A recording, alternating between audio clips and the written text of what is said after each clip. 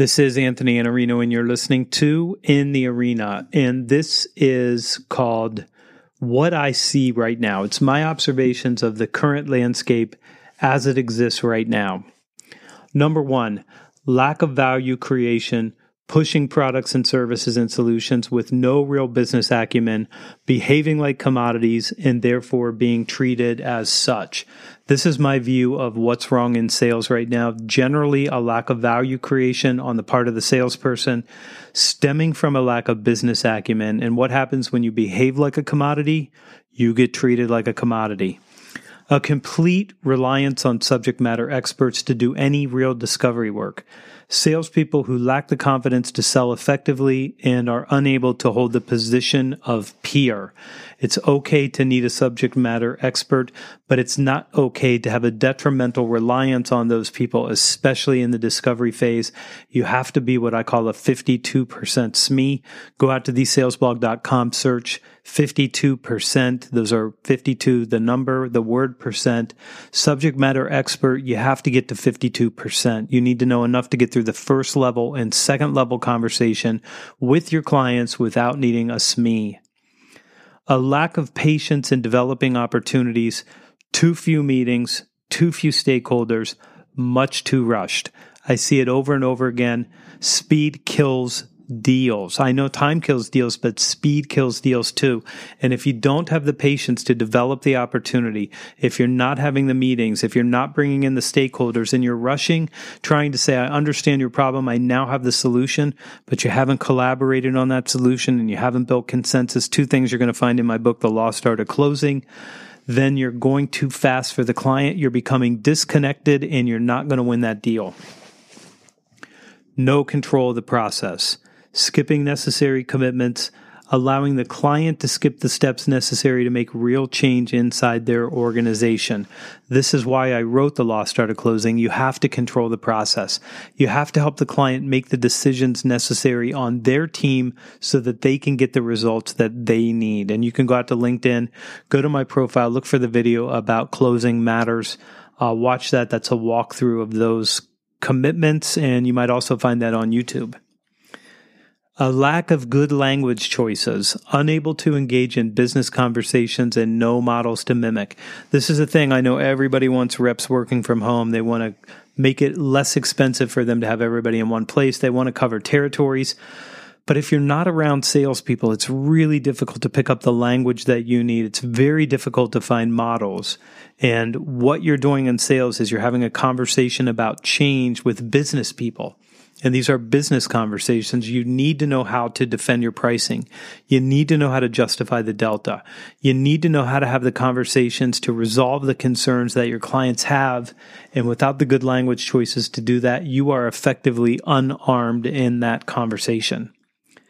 An inability of salespeople to determine what work they need to do and when they need to do it, enabled by sales managers who are not directive or prescriptive enough and who are not saving people from themselves.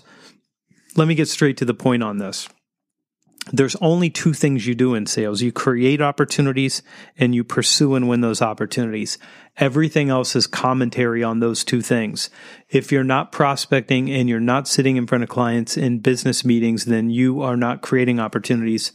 And if you're not creating opportunities, you're not winning the opportunities either.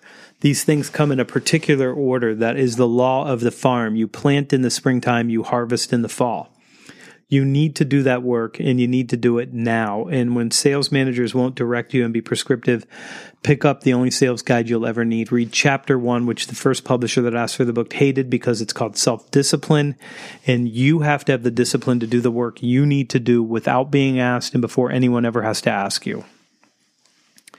Role confusion around opportunity creation, opportunity capture, client services, and operations.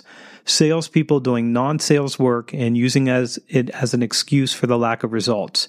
This is made worse for some where sales roles have been sliced too thinly to make any sense at all. So we've got an SDR, a BDR, an AE, an AM, and an SME. That's a lot of roles. Whose job is it to create the opportunities? For me, it's an account executive's job to create the opportunities and capture those opportunities. SDRs and BDRs SDRs are around to help with that, but they're not primarily responsible. The AE is responsible. Marketing's not responsible for opportunity creation. They don't do that. They generate leads at best, awareness when they're mediocre. You're not in business of sales for client services and operational work. It's not your job to retype anybody's invoice. SDRs who sadly believe their role is to qualify, alienating prospects and creating no value, and then sadly wondering why no one wants to have a second meeting with them.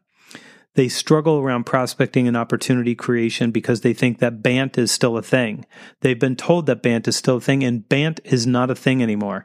No one has budget, but they can find the money if they want to buy what you sell. No one has the authority. It's spread out over a whole bunch of people. There's still going to be somebody who signed your contract, but this is a consensus thing now. It's totally different. There is no need. You create the need, and it's not time-bound. And if you're honest with yourself, your client could do what you're recommending in July, and they could do it in September, and they'd be okay either way. If you're going to create urgency, you have to do it by understanding what they need and being able to put a price on it and getting consensus around that. An inability or an unwillingness to hold salespeople accountable for results, especially around prospecting and opportunity creation. Every single day in sales, you have an opportunity to create new opportunities with your clients. That's what we're here to do, is create and win opportunities. When we are not held accountable for that, everything else looks easier and more interesting than prospecting. But prospecting is how you create those opportunities that's necessary. A reliance or let's say this another way, a detrimental reliance on marketing for all lead generations and a desire to automate prospecting activity. There are some things that can be automated and should be, but where there's a human interaction and the commitment is necessary and it's important, I wouldn't automate that. It's not a good idea, and it's a terrible idea. No one in marketing gets fired when you miss your number. You're going to be responsible for that. A lack of the fundamental disciplines of a sales organization like territory plans, pipeline meetings, opportunity reviews, no cadence. These are the things you do, and it's easy to get mired down living in your inbox believing that's your real work, but it is not your real work, and no one at the end of the year is going to say, you're getting double the annual bonus here because you did such a good job with Inbox G0, Johnny.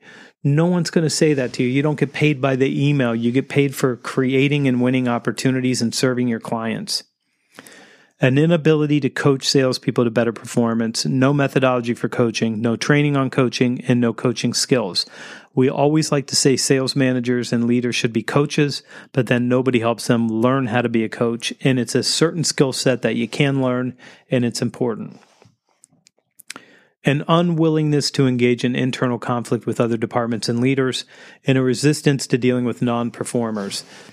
No one in operations ever stops and says to themselves, while that sales rep is doing this work for me and taking care of these accounting issues, I should be cold calling for them to make sure that they have the opportunities that they need and that their prospecting gets done.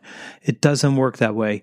If you're doing their work, who's doing your work? You're the one that has to do your work. And if you're a sales leader and someone isn't willing to do this work, you have to deal with a non-performance issue. Every day that goes by, you're giving up time. Marketing content that's geared towards product and why us, and that doesn't help the client understand the dissonance that they're experiencing. Marketing doesn't understand that their job is to help us create opportunities in many cases and not to come up with product knowledge and products to sell sheets. What we need is why change. We need insights. We need ideas. We need to help them understand the dissonance that they're experiencing as to why they can't get what they want. Leadership teams who struggle to choose and defend a business strategy, making concessions to gain market share in order to compensate for poor salesmanship and marketing execution. Okay, here's what I mean. If lowest price isn't your model, then you shouldn't compete on price. If lowest price is your model, or maybe it's strategic for you, you're trying to capture market share with speed, sure, deal with the price issue. But for most of us, we operate a model called customer intimacy, and you can look at the disciplines of market leaders to read more about that. It's a great little book, and it'll help you understand that price is a model. Concessions are not following that model. That's just trying to make sales easy. You're better off learning to be a better salesperson and defending your pricing model if, in fact, low price is not your model. Purchasing, maturing into true supply chain managers, asking their suppliers to reduce their costs in ways that don't require them to offer price concessions, looking for more strategic partners and being more concerned about execution. This is a positive outcome. More purchasing people are understanding they need to spend more money and that they've been underinvesting. Successful companies investing in new business offerings, new verticals, new markets, investing in training and development, and the willingness to change, including changing players. Successful companies planning their initiatives over long periods of time, identifying capabilities that enable future capabilities, perpetually changing, but doing so very intentionally. Okay, the last three are positive, but the rest of this list is bleak. It says that there's a lot of things going wrong in sales right now. I think sales is more difficult than ever. I think that all of the things on this list can and are being addressed by people who are serious about growing a sales organization and building a high-performance sales organization. That's what I have for you today, and if that's not enough, I don't know what to give you. That's so much there. June 29th, 2017, what I see right now, you can find that at thesalesblog.com. When you go there, do sign up for the newsletter. It is at thesalesblog.com/newsletter, or I promise you that we will throw a banner in your way at some point if it's the first time at the blog. Also find me at youtube.com/Iannarino. There's about 350 videos there for you now. And also, if this podcast serves you in any way, shape, or form, please do me the honor of subscribing so that you get this every time I put a podcast out, which right now is daily. And also leave me a review. It helps me share this, and it helps me help other people find this content. I'm Anthony Iannarino. You can find me here in the arena.